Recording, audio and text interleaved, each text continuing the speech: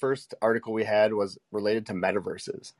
So obviously, metaverse is probably one of the most commonly used buzzword in blockchain right now, and you probably have heard it even on your traditional TradFi news channels. It's being used by everyone to the point that Facebook actually changed their name to Meta to kind of signal their move into that metaverse realm, I guess, which is the next phase of the internet, if you will, if you believe in the whole Web3 movement.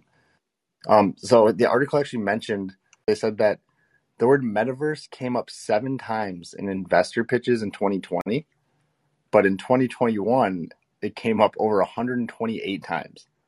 So obviously you can see the growth there in the word just being used in pitches. In 2021, it became a commonality basically to throw metaverse into your pitch to try to bring on investors, it seems. And they said that the market size for metaverse right now was around 150 billion in 2021. But PwC or PricewaterhouseCoopers projected that by 2025, the metaverse market size will grow to around $500 billion. And by 2020 or 2030, it should be in the realm of $1.5 trillion total market. So obviously this is a large market that is growing quickly. We all are aware of the metaverse, but one thing the article mentioned is the issue it's facing with interoperability. We've talked about that in this show quite a bit, and that's basically the ability for blockchains to communicate across chain. So that would be where Ethereum and Bitcoin could communicate across chain, where you could send Bitcoin to an Ethereum address and vice versa, and they'd be able to handle it. That is not the case right now, and that is actually what is hindering a lot of these metaverses. You can do a lot in a metaverse, but it's closed. They don't have the ability to communicate to other metaverses. So for Horizon World, for example, with Facebook, you couldn't transfer your assets over to, let's say, Axifinity or to Decentraland, these other metaverses, because they don't communicate. There is no interoperability. And that is becoming an issue as these businesses face this conundrum of, do we try to close off our metaverse and take advantage of this monopolistic structure, or do we take advantage of the network effect and have a large group of people all coming to one metaverse where we can try to take advantage of the customers that align with us? So that's probably the long-winded explanation for that article. I just wanted to get your opinion on it as well, as I know we've talked about the metaverse quite a bit on this show. Yeah, it just brings me back to our convo about open and closed metaverses and what like the people prefer. And I definitely think that we prefer open metaverses where, they are kind of interoperable, where, you buy a shirt in, Metaverse One and you're able to transfer it over and wear it in a different metaverse. But while you were talking there, it kind of, shone a light on it that the Web2 companies, like Meta was obviously the first one to move their name to Meta, and they're investing $10 billion just this year in their metaverse. I don't think that Web2 companies' goal is being interoperable, at least right away, because they're investing all of this money into their own product to try and get that market share initially, so that, I'm not going to compare like the metaverse to like the iPhone, but if you think about it, like it's definitely just going to have different iterations and more growth and capabilities down the line.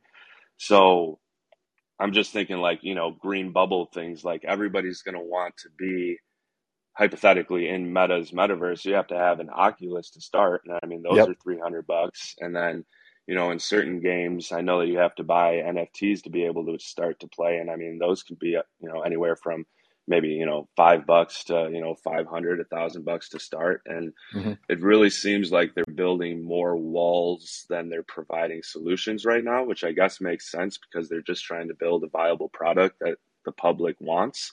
But I would really like to see a push into, being interoperable. And I understand that like one of the examples in the article is, say buys a Gucci shirt in Metaverse One that's, supports realistic looks and cloth physics and so on. And in Metaverse 2, they aim for, more retro pixelated blocky avatars.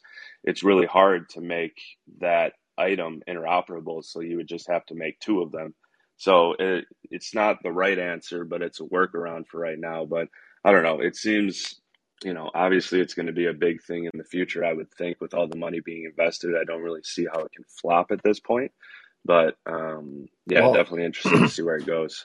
I certainly could see how it could still flop, but I do agree. And you made an interesting point there. A lot of these Web2 companies have this. I mean, they're in this weird situation where they have investors, right? Like they have a fiduciary duty to these investors to essentially make them money and do what's best for the company.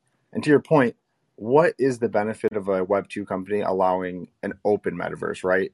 You're basically just giving up market share in a way.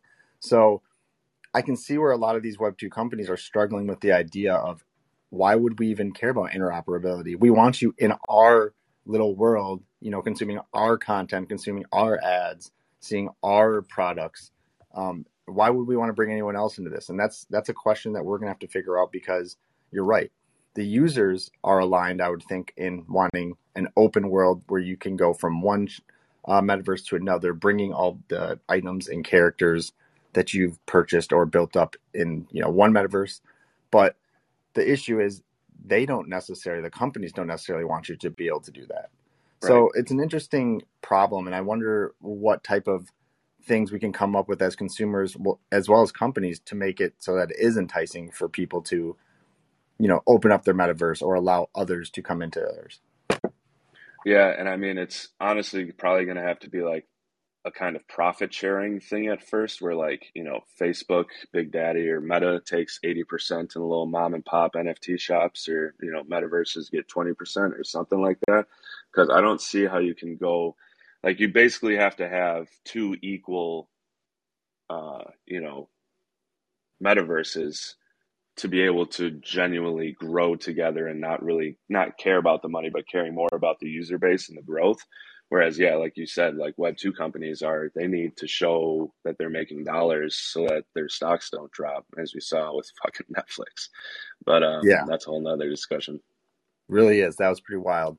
But I think with that, though, I think we're in agreement here. I think the users want interoperability, but from a Web2 company standpoint, it doesn't really necessarily make a lot of financial sense, at least currently, until we can find ways to make it more profitable for these companies to open up their world, and allow people to kind of interact between metaverses rather just in one. But yeah, so the next article we had was related to blockchain gaming, which again we've been talking about quite a bit here on our show, just because of how popular it's become. And your article pretty much supports that theory that it is growing at an extremely fast rate. I think it was 2,000% year over year. But you can go ahead and kind of get into that and kind of talk us through what's happening that's causing this much growth. Yeah, definitely. So this article was thrown together by Oliver Knight, who got most of the info from DApp Radar. I've actually been checking it out on DApp Radar this morning. But the title is Blockchain's gameplay increased 2,000% since Q1 of 2021, coming out to right around 52% of all blockchain activity. So blockchain games attracted a little over 1.2 million unique active wallets this last March. And even Axie Infinity was responsible for 22,000 of those, even though they had that $615 million hack on the Ronin Bridge a few weeks ago. There's been a significant rise in popularity in play to earn NFT games on the Ether side in particular, but the popularity on the Ether side is not equal throughout the crypto space, as BSC and Ronin chains have dropped off since the end of 2021. And the assumption there is they're trying, like, players are trying to minimize their risk on the more volatile chains. Ronin's native apps have been on the decline since before the hack, peaking at around 55,000 in January and down to 22,000 in March. So I was seeing some people say that it was specifically because of the Ronin hack that gameplay was down for them, which isn't specifically true. What's interesting is across the sector, a little more than 2.5 billion of funding was raised in Q1 of 2022, which is already over 60% of the total raised in all of 2021, which was right around 4 billion. I think we brought this up earlier, but Animoca Brands was among those investments, raising right around 360 million at a $5 billion valuation. And last month, Sequoia Capital led 450 million into Polygon, which we covered on the podcast. And I mean, like Max Ken brought up in the first episode, the market's going to be enormous. It's some financial institutions estimate the decentralized metaverses to be at least $8 trillion in the next 10, 15 years. And you know they're evolving. It's not just you go in and you start playing games. There's Sandbox Alpha Season 2 just came out. Decentraland hosted a fashion week, which got a lot of eyes into their metaverse. But Max, what are your thoughts? Have you dabbled in the blockchain gaming? A little bit. So for me, I used to be a big gamer, right? Back in the day, I used to love playing video games. Played them quite a bit growing up, even throughout high school, college. Even after college, I still game a little bit. Just find myself with a little less time. But with blockchain gaming, I really haven't participated much, and that's only because right now there isn't, in my eyes, a ton of great games to play. It seems like they're kind of at the beginning stages of blockchain gaming where they're kind of using the basic concepts, basic game loops, to really show proof of concept more than anything. And so that's really cool to see. And I definitely can tell that the gaming industry is moving towards this blockchain type gaming, and the games have improved quite a bit over, I'd say, the last even 6 months in terms of the number of games you can play in Web3, but also the quality. So I definitely see the growth happening, and totally understand the sentiment around, the X number of trillions this market size will be in the next, 5, 10, 20 years. Definitely see that. But for me to start actually participating and really utilizing these games and this technology, I'm going to have to see some real games that you'd see on like Xbox or PlayStation, these really, high quality games that you don't really see right now in Web3.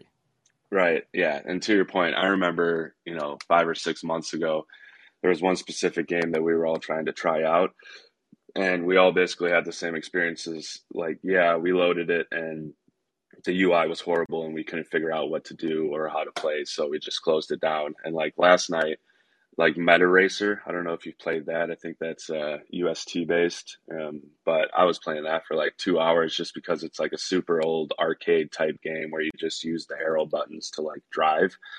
And I mean that was pretty fun. I know that they hold races and stuff, but that's really the only one I've been able to play. I tried getting on the Orbium Wars the other day, but I've got a Mac OS operating Mm-hmm. system, so I wasn't able to play that, which was kind of a bummer. Um, Because I that mean, one I was think, actually one of the easier ones for me to get running on my computer, and then also what actually reminded me of a game I'd play, the tower defense. It's a well, tower defense that's game, and it was one yeah. that actually was like similar to what I'd seen in prior Web 2 games.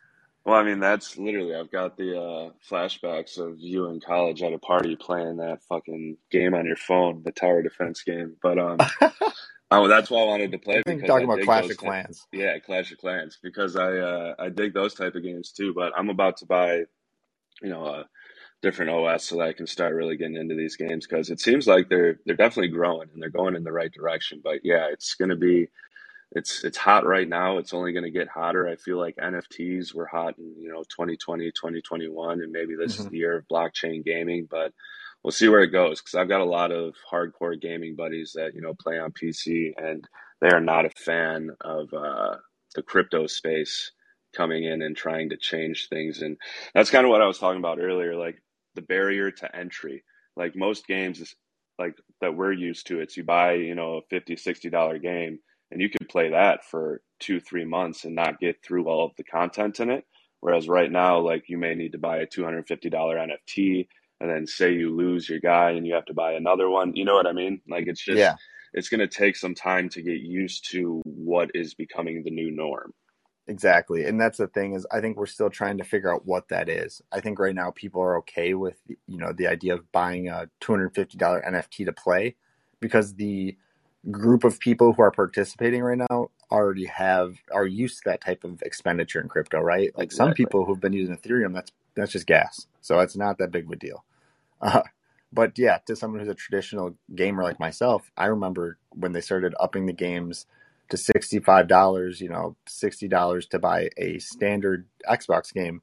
I took note of that because it was starting to get out of hand. So I can imagine, to a traditional gamer, seeing $200, $300 to even get involved, and that doesn't even count buying anything in game.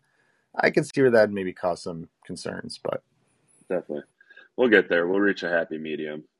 Yeah, exactly right. The market will eventually kind of find its balance, because at the end of the day, I think blockchain gaming does provide something really cool, and that's decentralization, right? And the idea of governance, where you could have your player base deciding how the game is shaped and how it's developed, rather than a group of executives who may not fully understand what their customers want. So Exactly. Couldn't have said it better cool. Well, myself. yep. Well, I think we're running up here on our time, but hey, I appreciate you joining in for another Daybreak Crypto episode. And we'll see you guys on Monday for another riveting episode on who knows what happens over the weekend. So see you on All right. Monday. Have a good weekend, boys.